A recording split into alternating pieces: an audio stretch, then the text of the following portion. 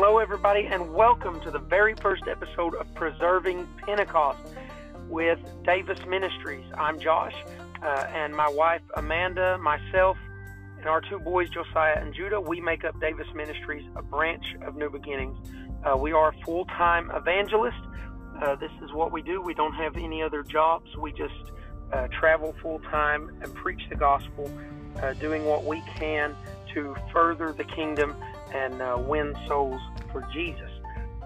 So we're excited about this new branch of outreach, excited about everything that God is allowing us to do in this season, and we're even more excited that you are a part of it.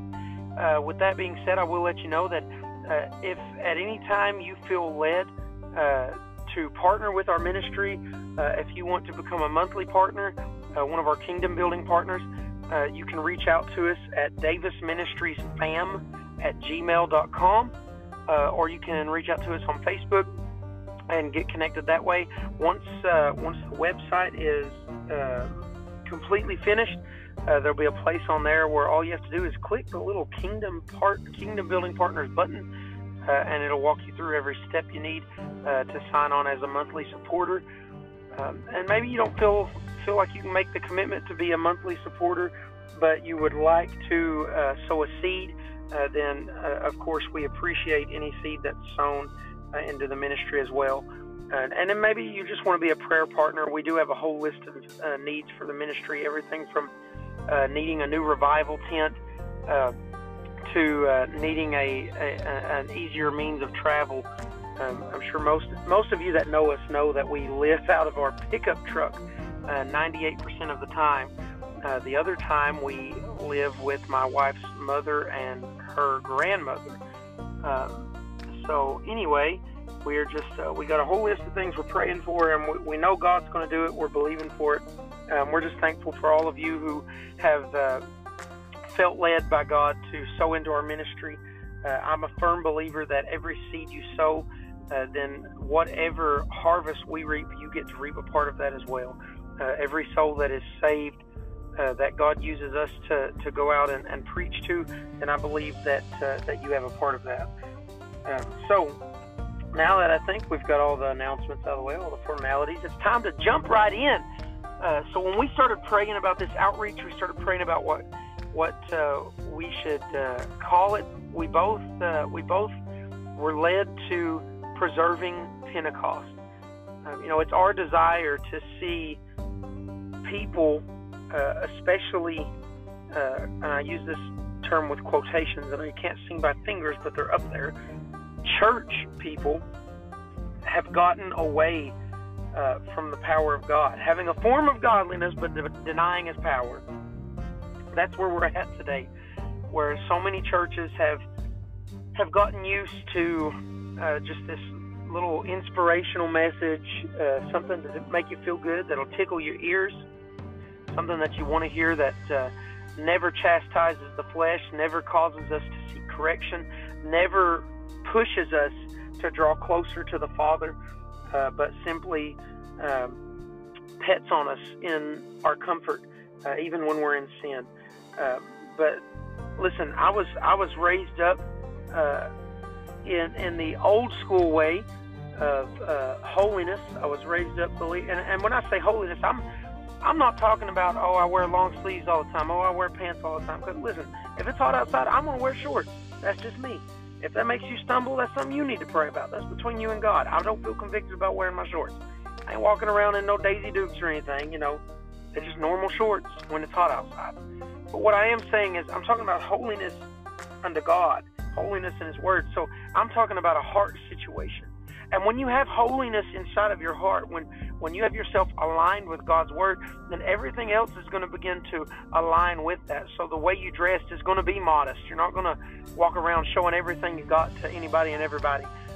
You recognize that there is a sanctity of the bedroom between a husband and a wife. Throw that out there too, husband and a wife. We'll get to that later on. It's not for today. Anyway. So the world we're living in today, so much sin has become praised, and morality has become corrupted, and what was once seen as good and moral is now called hate speech and bigotry, and it's just a simple fact that people have turned away from the truth. They've turned away from the truth of the gospel. They've gotten away from the fullness of the Spirit of God. They like to hear a good inspirational message, somebody that says, oh, trust your heart, do what makes you feel good. No, your heart is a liar. Your emotions will lie to you. Your heart will run crazy and cause you to make all sorts of irrational decisions. That's why your heart has to be given over to God, and you have to present yourself a living sacrifice unto God, holy and acceptable unto the Lord, which is your reasonable service. Because if you rely on your own heart, if you rely on self, then you're never going to make it. You're constantly going to walk around defeated, constantly going to walk around in depression, anxiety, brokenness, confusion, and all those things are not of God. In fact, His Word tells us that we can be delivered from all those things. That I don't care who tells you that you have to live with any type of sickness, any type of infirmity, any type of mental bondage. They are lying to you, and they need to get back to the truth, especially if they claim to be a Christian, or especially if they claim to be a minister. I mean, they're denying the power of God right there. And that's exactly what I feel like God is wanting us to do with this outreach, is to get back to the importance of the power of the Holy Ghost, the Holy Spirit.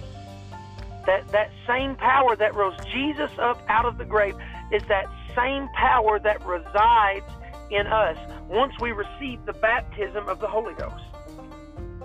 Now somebody says, well, what is the Holy Ghost? What are you talking about? Well, so we'll just start with the most basic understanding of what the Holy Ghost is, and that comes out of John 14, starting at verse 15. It says, Jesus says, if you love me, then you keep my commandments, and I'll pray to the Father, and He'll send you another Comforter. He'll send you a helper, and that may abide with you forever, even the Spirit of truth, who the world cannot receive because it sees Him not, neither knows Him, but you know Him, for He dwells with you and shall be with you. I will not leave you comfortless. I will come to you. Yet a little while, and the world sees me no more, but you see me, because I live. You shall live also. And that day you shall know that I am in my Father, and you in me, and I in you. And he that keeps my commandments he that has my commandments and keeps them, he it is that loves me, and he that loves me shall be loved of my Father, and I will love him, and will manifest myself to him. Manifest myself to it. Now, if you fast forward with me a couple verses, we're going to fast forward over into verse 25. It says, these things have I spoken unto you, being yet present with you, but the Comforter, which is the Holy Ghost, the Comforter, the Helper, the Holy Ghost, who the Father will send in my name. Remember, Jesus just said, I'm going to pray. When I go away, I'm praying to the Father that he will send you a Comforter, a Helper. Who is the Comforter and the Helper? The Comforter and the Helper is this one, the Holy Ghost, the one we were just talking about. Verse 26, but the Comforter, the Help, the Holy Ghost, who the Father will send in my name, in Jesus' name. There is a Comforter. In Jesus' name, you can receive the Holy Ghost. In Jesus' name, there is a power that you can receive that will reside within you. A helper, a sustainer, a keeper. My God, I feel like preaching right now. I'm trying to keep it calm. I'm just trying to keep it calm, y'all. You don't understand. Some people get so excited. They say, why in the world you preach like that? Why do you get so upset? Listen, I get so excited about the Word of God. It's the only way I know how to preach. All right. Where was we at? Oh, yeah, verse 26. The Comforter, which is the Holy Ghost, who the Father will send in my name, he shall teach you all things and bring all things to your remembrance whatsoever I have said unto you. Here he's telling us that it's the Holy Ghost that'll keep us. The Holy Ghost that'll keep us when emotions run wild. The Holy Ghost that'll keep us when we need a reality check. The Holy Ghost that will keep us when everything else is going crazy. The Holy Ghost that will sustain us when darkness and chaos and everything is going insane and morality has become corrupt in this world and people's losing their ever-loving minds and evil is being praised. It's the Holy Ghost that will keep us because it will bring a remembrance the Word. The living Word. The things Jesus said. It'll remind you of who Jesus is, what it is that He said, the Word that you are supposed to have inside of your heart. He will remind you of it because He's a comforter. He's a helper. He's a keeper. Verse 27 says, peace I leave with you. My peace I give to you. Not as the world gives, give I to you. Let not your heart be troubled, nor let it be afraid. Why? Why don't we have to be afraid? Because we've got a comforter. We have a Holy Ghost. We have a keeper. We have a teacher. We have a sustainer. We don't have to be afraid anymore. We don't have to worry anymore. We don't have to be bound by anxiety, depression, doubt, fear, hopelessness, brokenness. We don't have to be bound by all these things in our mind because we have a comforter that will set us free if you want freedom. But that's the thing, you have to want freedom. When you get so comfortable in your brokenness that you would rather be broken instead of seeing what freedom really is, that's when you have to come back to an encounter with God. Because until you get that encounter again, you'll believe that your brokenness is where you were meant to be. But God said that He has called you to be a separated people, that you might be in the world, but you're not of the world. That because you have been called by Him, that He has raised you up to be more than a conqueror. And He said, you will be an overcomer. You will overcome this world by the word of your testimony and the blood of the Lamb. But you can't overcome if you're too comfortable in brokenness, because you won't want to overcome. You won't want victory. Some people, they get so satisfied in brokenness, so satisfied in it because they have people petting on them all the time. They have people paying them too much attention for them to want freedom. It's really sad. They'd rather have the attention than they would victory. And I'll never understand that. Jesus said, don't be afraid. Don't let your heart be troubled. He said, you have heard how I said to you, I go away and come again unto you. If you loved me, you would rejoice. Because I said, I go to the Father, for the Father is greater than I. And now I have told you before it come to pass, that when it comes to pass, you might believe. Here He's telling me, He said, just rejoice, because when you see this come to pass, when you receive the Comforter, when you receive the Holy Ghost into your life, you will know that the words Jesus spoke were true. You have so many people within the church that don't understand that the Holy Ghost is real because we've got legalistic things. We've got this man-made doctrine that's been handed down that tells people that, oh, you ain't allowed to shout. Oh, you can't speak in tongues anymore. There's no prophecy. There's no gifts. All that was all for the book of Acts. Listen, there was no finalizer at the end of the book of Acts. The same manifestation, there was an outpouring that started in the book of Acts. Peter stood up, Acts chapter 2. They're all gathered in the upper room, 120 of them. They're gathered in unity. They're in one mind. They're all on the same page, and they're tarrying. They're waiting there because Jesus told them to wait, and so they're abiding there. And I'm going to flip over to Acts chapter 2. It says the day of Pentecost was fully come, and they were all with one accord. They were all with one mind. They were all with one purpose in mind. And that was to be obedient to what Jesus said. And suddenly there came a sound from heaven of a rushing mighty wind, and it filled the house where they were sitting. And there appeared unto them cloven tongues like as of fire, and it sat upon each of them. And they were filled with the Holy Ghost, and began to speak with other tongues as the Spirit gave them utterance. The Bible tells us that when we don't know how to pray, when we don't know how to cry out, that our spirit will begin to groan and utter and cry out for us. That it's those utterances, that heavenly language that communicates with God.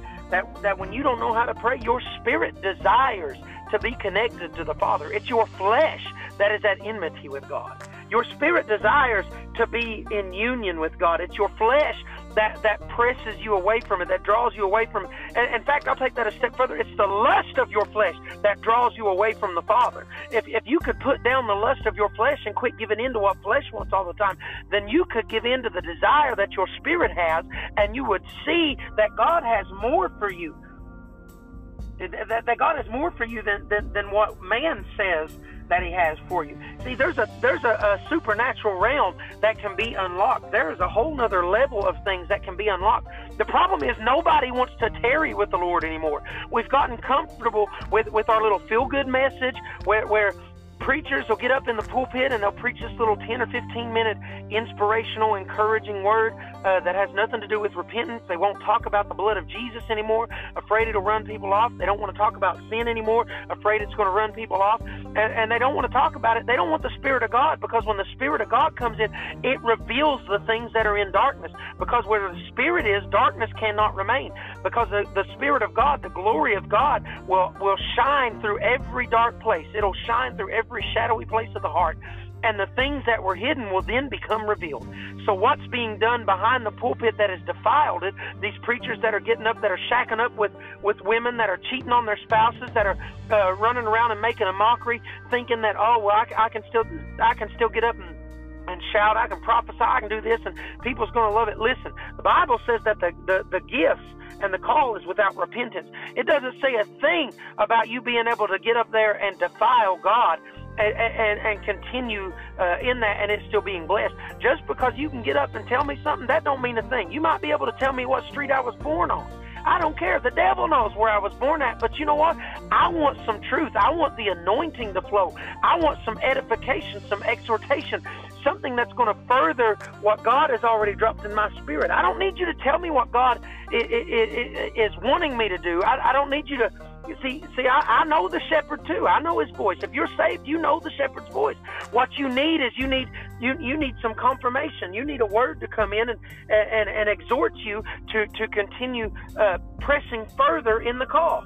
And people they'll start dabbling in these other things, and they'll turn themselves over to divination, and they'll think that just because they're able to stand up and prophesy something, or prophesy, pull out a pocket prophecy, tell you something real generic, and people shout or they get aroused out of you, that it means, oh, I'm good, I can still keep what I'm doing, I'm anointed. No, that's not anointing, that's emotionalism. And we have got to discern the difference between the emotion and the spirit. That's why I said at the very beginning of this, you can't trust your heart, but you have to trust the Spirit of God. Because without the Spirit, you'll give in to emotionalism and not understand that you are falling prey and becoming bound in the first place. So Peter stands up after the fire falls, after they all begin to speak in tongues. He stands up and he begins to preach, and he lifts up his voice, and this is verse 14 in chapter 2 of Acts. He says, "You men of Judea and all that dwell at Jerusalem, be this known unto you, and hearken to my words. These men are not drunk as you suppose, seeing it's the third hour of the day, but this is that which was spoken by the prophet Joel. And it shall come to pass in the last days, says the Lord, I will pour out of my spirit upon all flesh, upon your sons and your daughters shall prophesy, and your young men shall see visions, your old men shall dream dreams. And on my servants and on my handmaiden I will pour out in those days of my spirit, and they shall prophesy. I will show you wonders in the heaven above, signs in the earth beneath, blood and fire and vapors of smoke. The sun shall be turned into darkness and the moon into blood before the great and notable day of the Lord come. And it shall come to pass that whosoever shall call on the name of the Lord shall be saved." My God, this is that Joel was speaking about. And here in the book of Acts, Joel, the prophecy Joel gave, we see it begins to get poured out. The birthing of this prophecy begins to come to pass. And Peter stands up and lets us know this. But if you turn to the very end of the book of Acts, you'll find out that there is not a finalizer. There is not an amen. There is not a closer. Why? Because we still have the Comforter. Jesus has not returned. And until he raptures out the church, the Comforter will remain. It's the Comforter, the Holy Ghost, that is the restrainer for the Antichrist. And he can't rise to power until the church is raptured out, for when there will no longer be a need for the Holy Ghost, the keeper. Why? Because the bride will then be again with the groom. Somebody says, oh, I'm getting tore up now. He's talking about the rapture. Rapture ain't in the Bible. Listen, rapture is in the Bible. I get so sick and tired of hearing people say that, and they try to preach it without even doing any studying or digging or context. Listen, the term catching away comes from a Greek term rapturos, and that's where we get the word rapture, because I'm sorry, it's a Greek word, arpazo, and when it was translated into the Latin, it became rapturos. So we get it in English as rapture. That's where it comes from. It's not a made-up word. It's not something somebody threw out there just because they had an idea one time. It's there because it's been there since the beginning. The Word of God is the same. It's never changed. It's not going to change, and it's going to be here when this world has passed away. Why? Because Jesus is the living Word, and He's not going anywhere. He is going to come back with power and glory. And someone said, well, how can you say that it's the Holy Ghost that is the restrainer of the Antichrist? How is it the Holy Ghost? Because you have to understand there is a difference between the returning of Christ and the rapture of the church. The rapture of the church is when those who are alive and remain are caught up to meet Him in the air, where the bride is caught up to meet Him in the air, and we get to go and enter into the marriage supper of the Lamb and have this wonderful feast and celebration with our groom, and that is what the rapture is. And then at that time, that is when the great tribulation will begin to take place, and the time of Jacob's trouble, and when all of that is going on, the wrath of God is being poured out, because the Bible says that we have not been appointed under wrath. Those of us who are under the blood of Jesus, those of us who follow Jesus, who have been sealed with the Holy Ghost, those of us who are pressing towards the mark, we are not appointed under wrath. So we are not appointed unto the great tribulation. Now, you will go through tribulations. In fact, Jesus said that we would see the beginning of these things. We would see the birth pains that begin to start. But over in the book of Luke, He said that when you see these things start to happen, when you see them begin to happen, then He said to look up, because that's when your redemption is drawing nigh. And that's in, I believe it is in Luke 20. Hold on one second, and I'll tell you exactly where it is. Yeah, Luke chapter 21. He said that when you see these things begin to come to pass, and what this is Luke's this is Luke's pinning down of what Jesus spoke in Matthew 24. It wasn't that Jesus was saying that, oh, you've got to go through all these things in Matthew 24. No, this is Luke's rendition, where the Holy Spirit impresses it upon Luke to write down what Jesus spoke about in Matthew 24. But when he writes it down, he says that when Jesus said, when you see these things begin to come to pass, then look up, for your redemption draws nigh. Redemption draws nigh. That's verse 28 of chapter 21 of Luke. He said, and when these things begin to come to pass, look up and lift your heads, for your redemption draws nigh. And in fact, if you skip over to the end of that, he says, and pray that you will be found worthy to escape. Well, if we are appointed to the great tribulation, how can we pray to escape it? If it was the will of God for your life, you can't pray your way out of the will of God. If that's God's will to take place on the earth for every single living person, whether in Christ or not, to go through the great tribulation, you can't pray that off you. It's going to happen whether you want it to or not. And Jesus wouldn't tell you to pray if it wasn't possible to escape it. Why does He say you can pray to escape? How are you going to escape? Through the rapture, through the catching away, through being pulled out to meet your groom in the air, to go to the marriage supper of the Lamb. But you can't do that. Woo!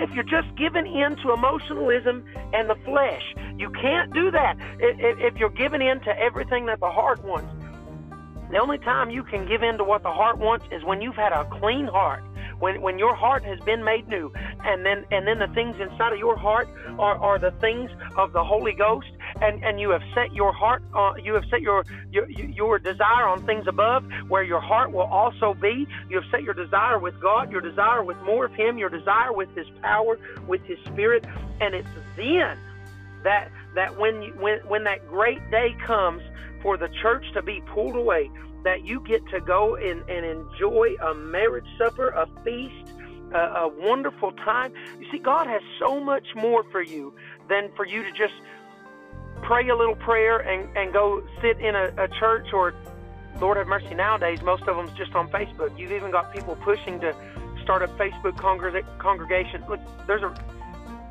I'm trying not to get on a rabbit trail, but there's a reason that the Bible says to not forsake the assembling of yourselves together. And it's because there is a strength that you get when you come together with one purpose in mind. Look at what happened on the day of Pentecost, Acts chapter 2. Look at what happened when they assembled themselves together with one purpose of mind, and that was to be obedient to Jesus. That was to tarry as Jesus said, and to be about the Father's business. And what happened there? There was a sound that came, and then the Holy Ghost fire began to fall, and they received something. So it's already been released. The fire has already been released. It's just up to you whether you're going to receive it or not. You can choose to continue to reject it. You can choose to call it fake, to mock it, to blaspheme against it. But I'll just tell you this: the Bible says that if you blaspheme against the Holy Ghost, it says, "Woe unto you," because there's no forgiveness. When you blaspheme against the Holy Ghost, because you're blaspheming against the Lord, you are calling the power of God fake, and that's a very scary thing, my friend. But what I'm here to let you know is that you don't have to be ignorant of the power of God anymore, but that you can receive what it is God has for you and continue to walk in that same power that was poured out on the day of Pentecost. Because, listen, Jesus has not come back yet. The church has not been raptured out yet. I know you've got some people preaching nowadays that, oh, Jesus come back in 70 AD and we're just waiting now. What are we waiting for if he already come back? If this is paradise, we got the short end of the stick, y'all. I'll just be honest with you. If this is paradise, I got some complaints. I got some complaints I want to make. But this is nothing compared to what God has for you. So I would encourage you, and as we continue in this journey together, I pray that God will reveal himself to you. I pray that you would come to an understanding that there is more, that the anointing of God will destroy every single yoke of bondage off of your life if you are willing to let him, and that you can receive the power of the Holy Ghost. And with that receiving the Holy Ghost, there comes some gifts with it. There comes gifts of healing, gifts of miracles, gifts of faith, gifts of wisdom, gifts of knowledge, gifts of prophecy, gifts of tongues and interpretation of tongues. There are so many wonderful things that come with receiving the Holy Ghost into your life, on top of having a keeper, a restrainer, something that will help you hold your tongue when people want to test the Jesus in you, something that will help keep you when you don't know how to stand. So I know there was probably a lot of information.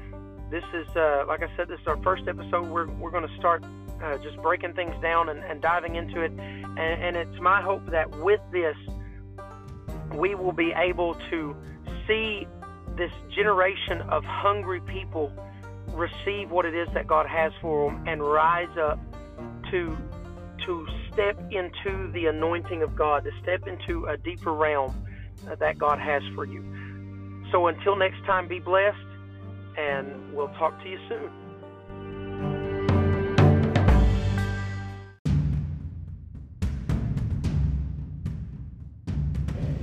We hope you have enjoyed this episode of Preserving Pentecost.